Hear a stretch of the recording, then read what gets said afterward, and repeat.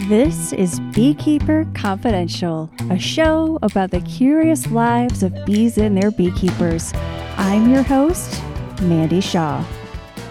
Today's guest has been participating in the greater beekeeping conversation for many years with his comic, Being Apis.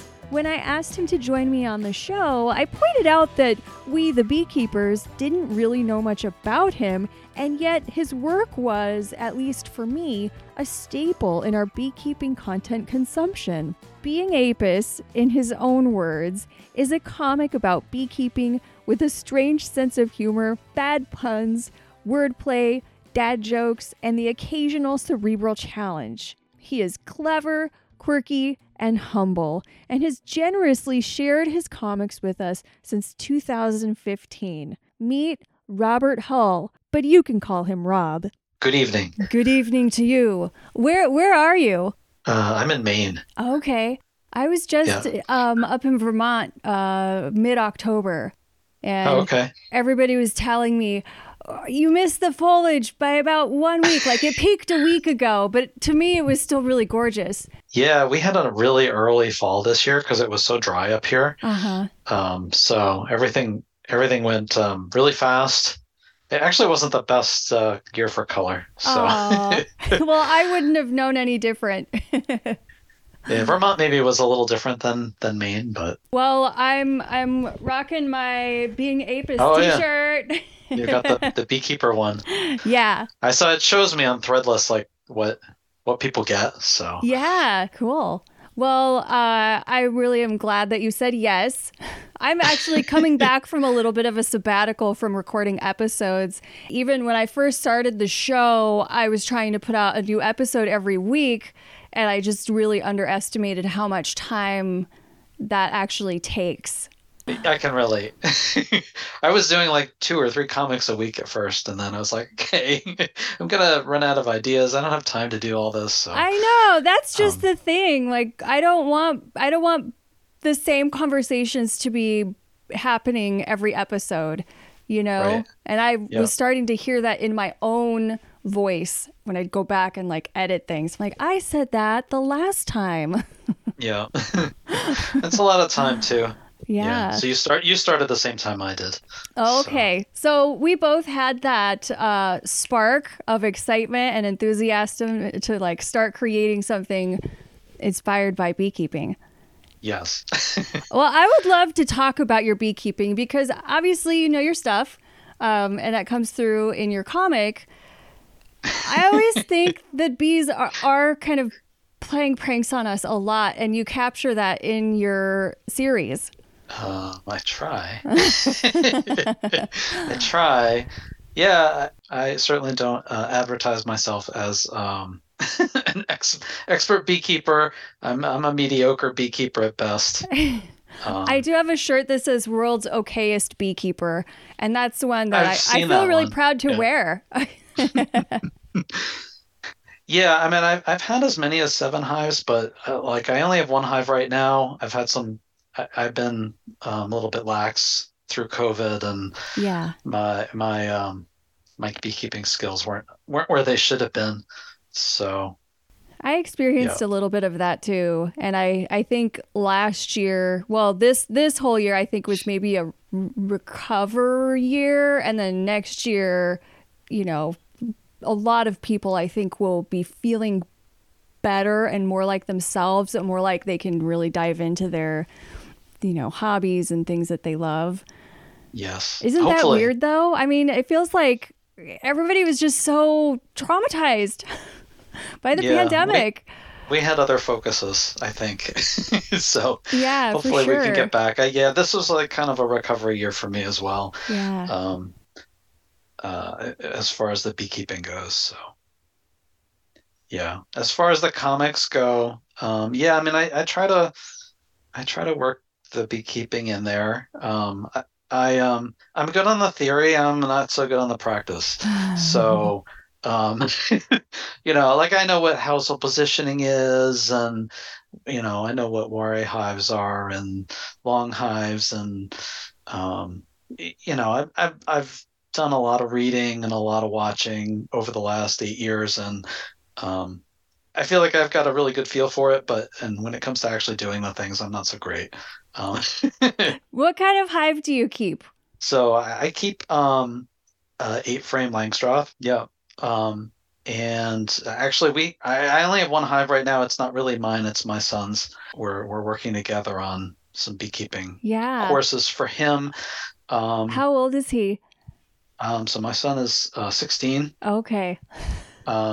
And yeah, he just finished his intermediate beekeeping with University of Florida, Oh the my intermediate level gosh. class, Good and for he started the him. master one, and he keeps telling me I should do it too, but maybe someday, maybe Yeah. someday.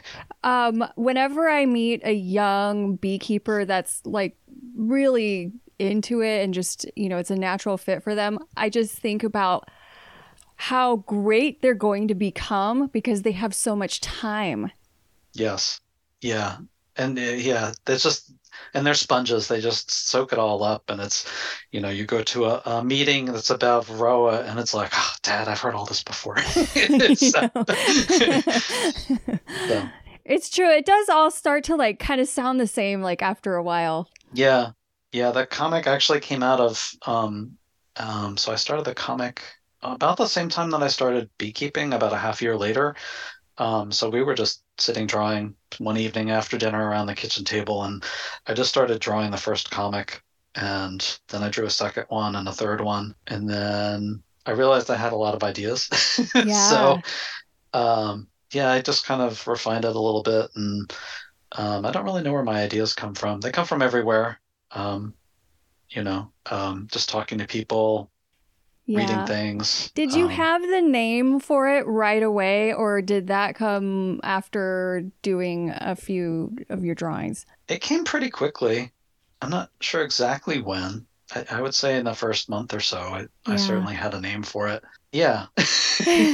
At what point did you realize, okay, this is something kind of cool and special, and it makes me feel good, and I want to share it with other people? Well, I started a page on Facebook probably a few weeks after I started, but I didn't really, it was never my expectation that anybody would really enjoy them other Yeah. than me.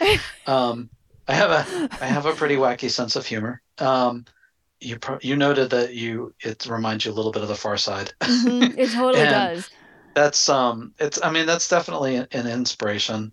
Yeah. I don't certainly not based on the Far Side, but I like the single frame comics, just sort of like a moment in time or a snapshot of a situation. hmm And I've tried some other formats too, and I don't like them as much. I think it's partially because I'm just a lazy artist. Um, and I just can do one picture and be done Yeah. instead of having to do a whole lot of them, which is a lot more emotional effort. Yeah, But for sure. I'm curious if you have always been a artist or a tunist. all right. Well, so I don't consider myself to be an artist. Okay. I consider myself to be a creative person, maybe an artistic person, but I think an artist is somebody who's kind of like a professionally attuned person, and I just kind of do this for fun, and Yeah. I don't they're not really all that good, most of them. I don't spend enough time to on them to really, like, every once in a while, I'll spend more time on one. And there are a few comics that I've done that I've spent a lot of time on. And I think you can tell when you look at them that I spent more time on them. But I mean, I've always drawn. In high school, I took art lessons every week for 3 or 4 years, like hmm real art lessons. Um, and so I got pretty good at one point with pastels and watercolors and charcoal and just different kinds of mediums. But but nowadays it's mostly just the pencil and ink and Yeah. coloring on the computer because I found it works better. I tried at first, when you look at my old comics, you'll see that they were colored with with pencil, and those never scanned well. They always looked awful. Uh-huh. So I stopped doing it that way, and then did all the coloring on the computer, and that seems to work better. Some people do all their drawing with like digital pads, and I try Yeah. that, and it just doesn't work well for me. I can never get it to look quite the way I want it to, as I can with like pencils and paper. So Yeah, I think that's one of the things that I find that is visually appealing about it, that it reminds me of those Gary Larson type drawings, is because they're not fancy. They're really simple, but the way that you capture the gestures and the little details that you add into it, it goes with whatever one-liner you've got in there. It just works. It works really well. So that's a talent. well, thank you. Yeah, and I think I spend a lot of time. I probably spend as much time putting a title on the comic as I do actually drawing the comic. Wow. And probably nobody ever really even looks at the titles. But sometimes they're kind of obscure and that they relate to what's going on in the comic in a very unusual way. Mm-hmm. And I think most of the time people don't quite get the titles on the comics, but there's usually some kind of twist there, some wordplay or something punny or a reference to something else. I see. That you have to think about a little bit to figure it out. Well, I'm really curious, and I'd love it if you could share some beekeeping stories. It's totally fine if you're a mediocre beekeeper or are on the rebound from a couple years off. Okay. Well, so it's I don't know if it's a funny anecdote, but the joke at our house is that my bees hate me. That every hive, every colony I've had, that they just hate me. This year, for the first year, I finally had a hive that was a pretty calm hive. They were not so bad, where I actually would even consider doing an inspection without gloves. Oh, but every hive that I've had up until now, the last 7 years or the 6 years before, they're just awful. They just the temperaments are terrible, and I'm always getting stung. So I come in frustrated sometimes. Yeah. But on days where I, drop a frame or something or pull honey and I'm coming in with like a dozen stings, and that's nobody wants to be around me those days. So well, that being said, what is it about beekeeping that brings you back? Because a lot of people would be like, "Screw this! I'm done." I think it's the challenge. I'm very goal oriented, and so I think there's a challenge there, and having a successful colony that you have cared for well through the year, and you can get them through winter, and they're surviving varroa and surviving disease, and they're thriving, and there's some satisfaction in that. So, I'm a software engineer, and all day I push electrons around, and it's not, there are certainly fulfilling aspects to that, but it's not quite the same as producing something. Mm-hmm. So you can produce a comic and you can say, look what I made, or you can have a successful colony and say, look, they made it through winter. I was able to do splits. I had, 10 pounds of honey, and there's definitely a satisfaction in that. And I think the goal and the challenge and achieving those things is what brings me back. Plus, how would I come up with good comics if I didn't have the stories from beekeeping? So yeah, God, that's so true. Even at times where I wasn't doing a lot of beekeeping, it was really hard for me to even do interviews for the show because I didn't really have anything new to talk about. Right. You got to keep your head in the game. That's right. Yeah, that's so true. Well, I was trained on Langstroth colonies, and then I got up to 30 hives at one point, and then the pandemic happened, and I way downsized because I couldn't take care of all of those and have my kids be doing school from home for, who knows how long. We didn't know how long it was going to last. But during that time, I injured my back. And so I decided I wasn't going to do Langstroth hives anymore. So I gave them all away and have just been working with top bars and Juarez. And now I'm putting together a little shopping list to get started with Langstroths again, because I actually do miss that style of beekeeping, because you can do so much like that you can't really do with the Juarez, especially because they just get so locked in place. So I kind of miss that kind of beekeeping.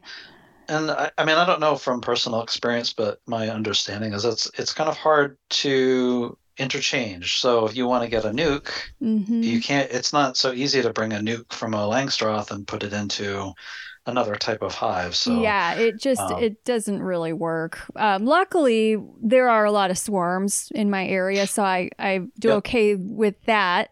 But I just miss doing the Langstroth beekeeping. So I'm going to go with those 8-frame hives, and I'm probably going to do mediums for all the upper boxes.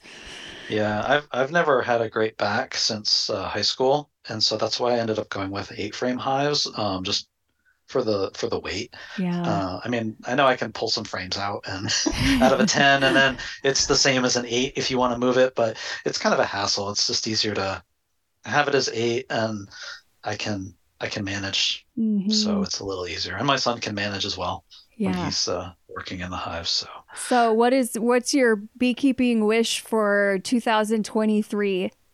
Oh, 2023 beekeeping wish.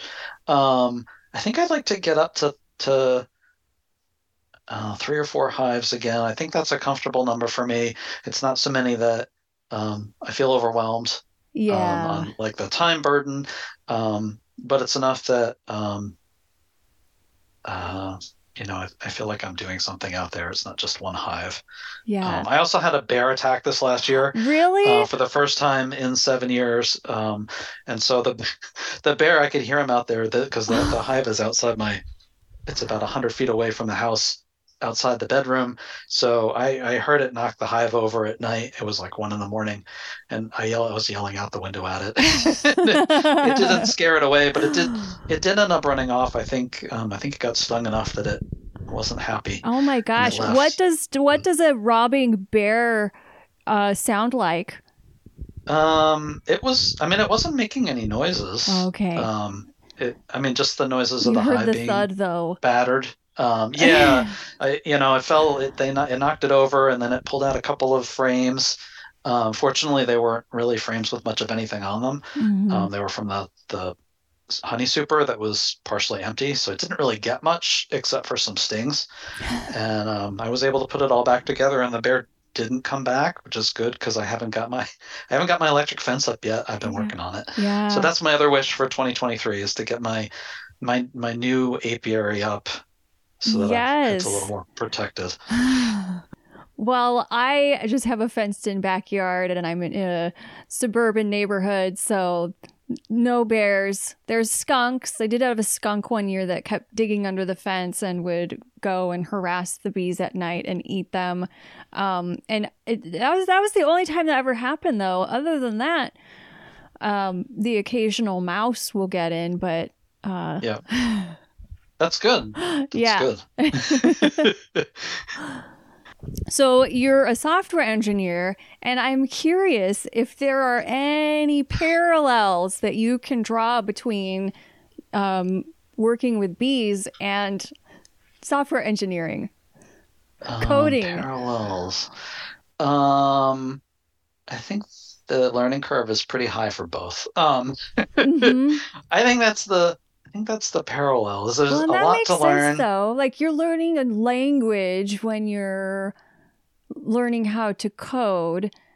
Yeah, or many languages, depending on what you're doing. Other similarities, I can't really think of any. I mean, there are bugs in both, so there's that. In one, we like the bugs, and the other, we don't like the bugs. So there's that. I think that's probably about it, though. Yeah. We could dig a little deeper, and we could talk about static electricity that the bees detect on flowers, so they know if they've recently been, versus the electricity that's used for powering the CPUs. But that's quite a stretch. That is very abstract. But also now there's this study that was released that bees produce electrical charges when they're swarming. Yes, when they're swarming. Yes, I read that as well recently. What do you think about that? I think, I mean, that makes sense. It makes sense. There's a lot of activity going on. They're generating all that friction with the air, with their wings, and building up electricity. It kind of makes sense. A swarm that sparks. You know? And in the case that you catch them, it sparks joy. It does. Yeah. Do you have any wonderful swarm stories? I have only ever collected one swarm. And it was a fellow beekeeper's hive that swarmed, and they didn't have any other hives to put the colony in, so they put the call out and invited somebody to come get it. And I did. It was up in, I think it was an apple tree, if I remember correctly. It was only about 8 feet up, and it was an easy catch. Oh, so that's good. Yeah. So that's the only one that I think the hives are around here. The swarms around here. They're not so many of them that I end up hearing about. The ones that are just too far away or at a bad time where I can't go to get them. Yeah. But, when I was in Vermont, I kind of inserted myself in with the University of Vermont beekeepers group. And so when I go to visit, they're so nice and they will let me come and give a talk of my choice. And so I went and I was talking with them about keeping alternative hives and the swarms that happen more frequently with those. And they were like, man, if we let our hives swarm here, they'd be done. Like the season is just so short. They wouldn't make it through the winter. They wouldn't make it. And so they're like, what would you do if you lived here? I would have to do beekeeping completely differently. Yeah, the climate is, well, you know what they say, beekeeping is local. Yeah. So, yeah, the climate is definitely different up here, and you have to plan differently for how you manage your bees. I think from other places. I mean, certainly, I mentioned my son was doing the University of Florida classes, and we talk sometimes, and we laugh about how like they don't really talk about winter. He was like, they don't really know about winter, Dad. They don't talk about it at all. Like how to prepare for like a real winter where you're getting 4 feet of snow. So we've got to dig out the hive because, it's completely underneath the snow. Oh my gosh. Yeah, we don't even have that here. I mean, it just is cold and rainy and we'll have some windstorms. But, the bees will still come out and fly if it's raining, if it's, above a certain temperature. So we sort of walk this line between, do the bees go into their cluster deeply enough that they will just sort of remain still for a long period of time, or will they be just warm enough that they'll be walking around hungry and eat up all their food? Right. Yeah. And that's the problem here. And as that we experience changes to the climate, we're finding that things have been a lot different especially the last few years. The winters have been a little bit more mild. The summers have been extremely dry, and it's definitely making it difficult to try and figure out how to manage the hives that you have and make sure that they're ready and that they're going to get through winter, because when they're active in January and February, when you're not used to it, they really can consume a lot of their food.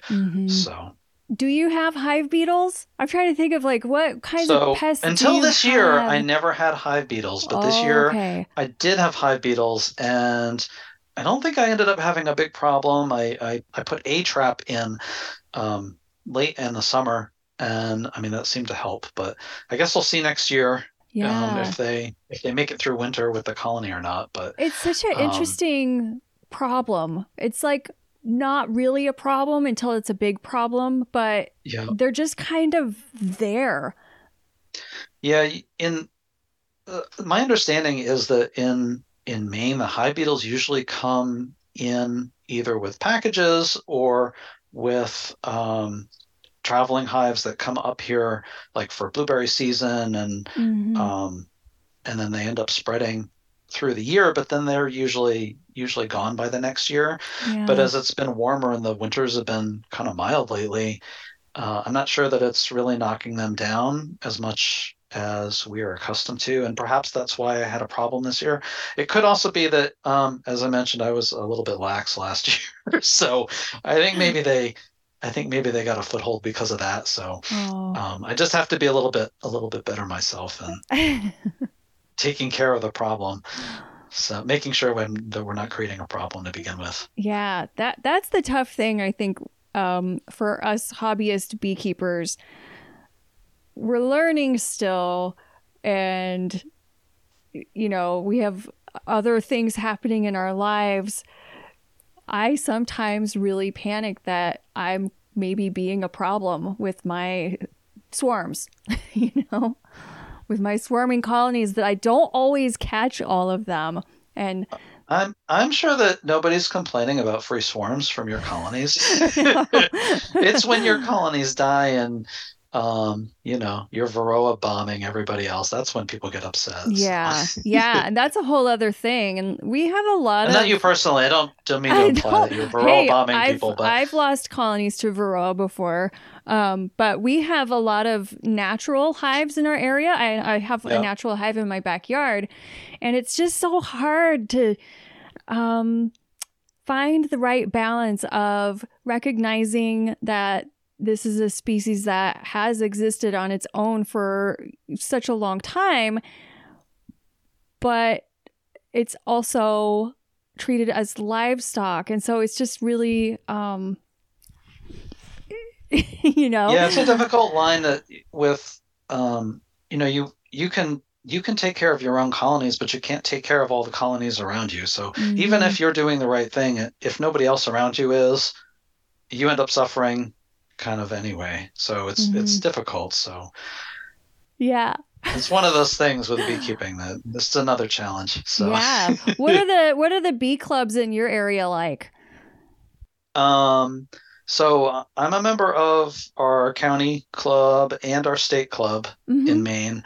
The Maine State Beekeeping Association is great.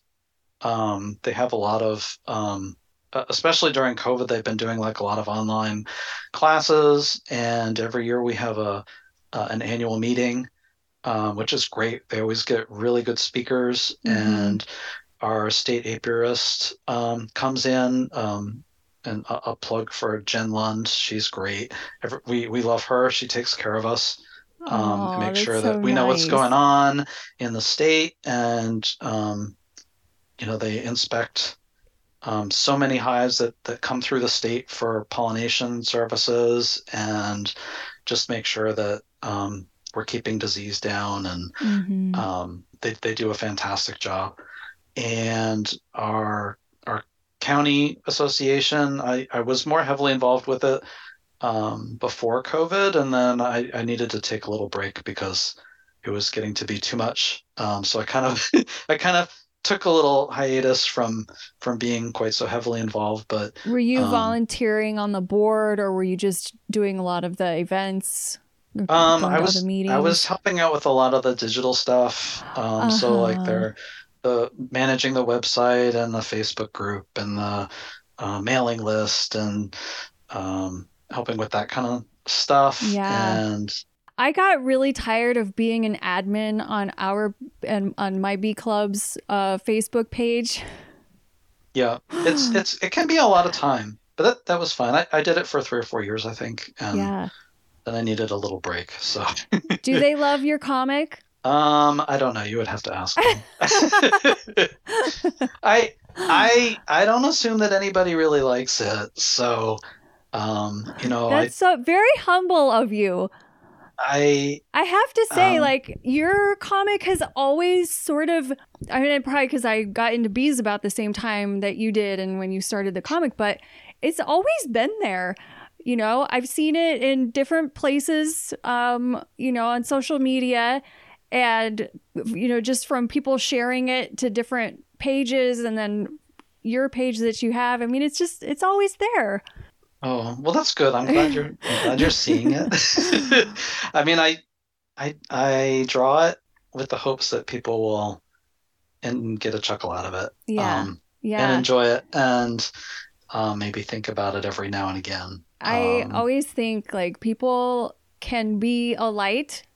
This is kind of corny, I'm sorry, but you can be a light in the world, and you're doing that with your comic. Oh, well, I appreciate that. That's very nice of you to say. Yeah, I mean, I guess when I draw it, I have a couple of goals in mind, and one is that I think in everything we do, it's important to try and find the fun things about situations in life. And there's a lot of hard situations, but we still have to find ways to kind of deal with them and laugh. And and so finding joy even in the tough things, I think, is important. And then I also I try to hit on different topics in beekeeping in the comics. I try not to like redo the same thing over and over again. Mm-hmm. I want it to be in some small way, perhaps educational. So maybe I'll talk about in a comic some aspect of beekeeping that people aren't familiar with or don't know about. Like I did a comic about tanging, and the bees were playing a joke on the beekeeper that they, hey, he's going to bang some pots and pans together to try and get a swarm to land, and we can have some fun with that. And so not everybody knows what tanging is, or what the theory is behind that, and is it real? Does it really work? Some people say yes, some people say no. I'm in the no camp. I've tried it. I'm also in the no camp. But, yeah, I want to think that it can work. It just doesn't work for me. I think that they're going to land if they're going to land. And if you just happen to be banging some pots and pans together and they're landing, then it seems like providence. And and if you're not banging pots and pans together and they land, then they just felt like landing. I don't know. I mean, maybe there's something to it. Maybe there's not. I'm not one to say, but that just, bringing up the topic of tanging in the comic can lead somebody to say, tanging, what's that? And then they'll learn something about what it is, and does it work, does it not work? Mm-hmm. I try to avoid things that are too political. I try not to take too many stands. I have definite opinions on lots of things, but I try not to put that too much into the comic. It's a comic about slightly anthropomorphized bees. So usually what I'm doing is taking bees in their normal behaviors and their normal environment and just tweaking something like, wouldn't it be funny if bees did this instead of what they usually do? And then kind of letting that play out. Live, laugh, sting. Yes. Or the one where the bee got into the coffee ground section of the compost pile. Yes. He's all jittery. That one is called Jitterbug, I think. The title of that comic. So good. Yeah, and I like to do parodies every once in a while. So, there some of my most popular comics are ones that are actually not my own designs, but like a Richard Scarry. What do people do all day?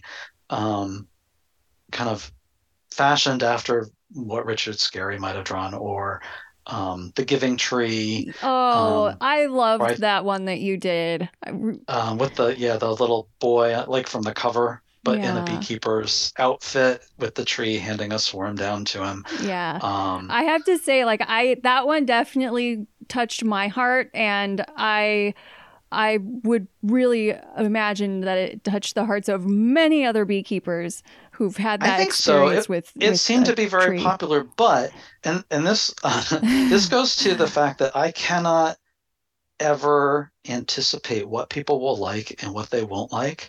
But there were a lot of people who were upset about the comic Really? because Why? they and I didn't know this at the time, but like when I did the comic, like I was thinking like, oh, wouldn't it be funny if part of the giving tree was that, the tree helped the boy collect a swarm. But I guess there are some people who see that story as sort of like um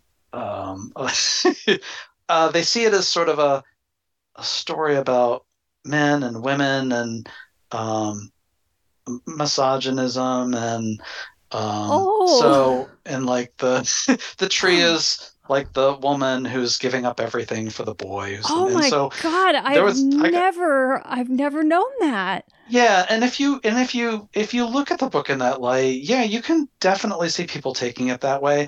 I never really saw the tree as a woman, I guess. I just saw it as a tree. So Right. I never really thought about it in that way. But if you deconstruct it in that way, you can certainly see the point if you reread the book that people are coming at it with from that perspective. Did Um, Shel Silverstein ever talk about the meaning I behind that yeah, I don't story? know. I Oh, don't that's know. so interesting. I just thought it was a story about like kind of a parent-child sort of a relationship where it's kind of a self-sacrifice of the parent for their child. And that's kind of, Yeah. but I never really saw the tree as like gendered, I guess, Right. just I as never would more of have like a picked up on parent-child that. relationship. So, but yeah, so that's happened with a few comics where I didn't anticipate some of the backlash that I got. Um, Interesting.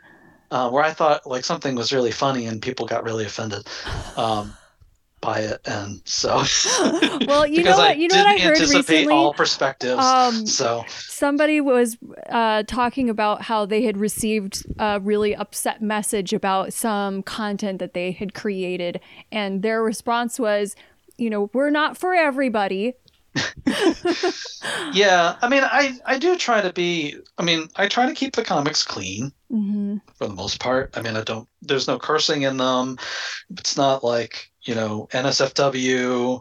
Um, kind of stuff. I mean, I think the worst I get is into like queen mating behavior, perhaps is the Hmm. as bad as it gets, and even that is for the most part pretty clean. So, I mean, I try to make it so that it's acceptable for all audiences. Not Yeah. everybody is, a 5-year-old's not going to get a lot of the comics, and people who aren't beekeepers aren't going to get a lot of the comics, Yeah. um, but yeah, I mean, that's my hope that I don't know. Either people are indifferent to it or enjoy it. But I don't ever mean to offend anybody. So I so if I've know. ever offended you, I apologize. It's it's certainly not intended. I know. It's coming from a good place, I promise. Yeah, my sense of humor is not for everybody. There's a lot of dad jokes in there. I get a lot of groans from the family when they see some of these. They're like, "Oh, another one of those jokes." So I think it's wonderful, and I just appreciate what you're giving the beekeeping world is something incredibly unique and wonderful, and you really have become a staple. Being Apis is a staple. oh, that's very kind of you to say. I'm not sure it's true, but we'll go with that. You can get an array of Rob's designs at beingapis.threadless.com. He also has an author page at lulu.com where you can get the official Being Apis calendar and a book featuring his work from 2015 to 2016. Head over to beekeeperconfidential.com where I've included links to these pages and his Being Apis social accounts. Until next time, may the buzz be with you. Beekeeper Confidential is written and produced by Mandy Shaw.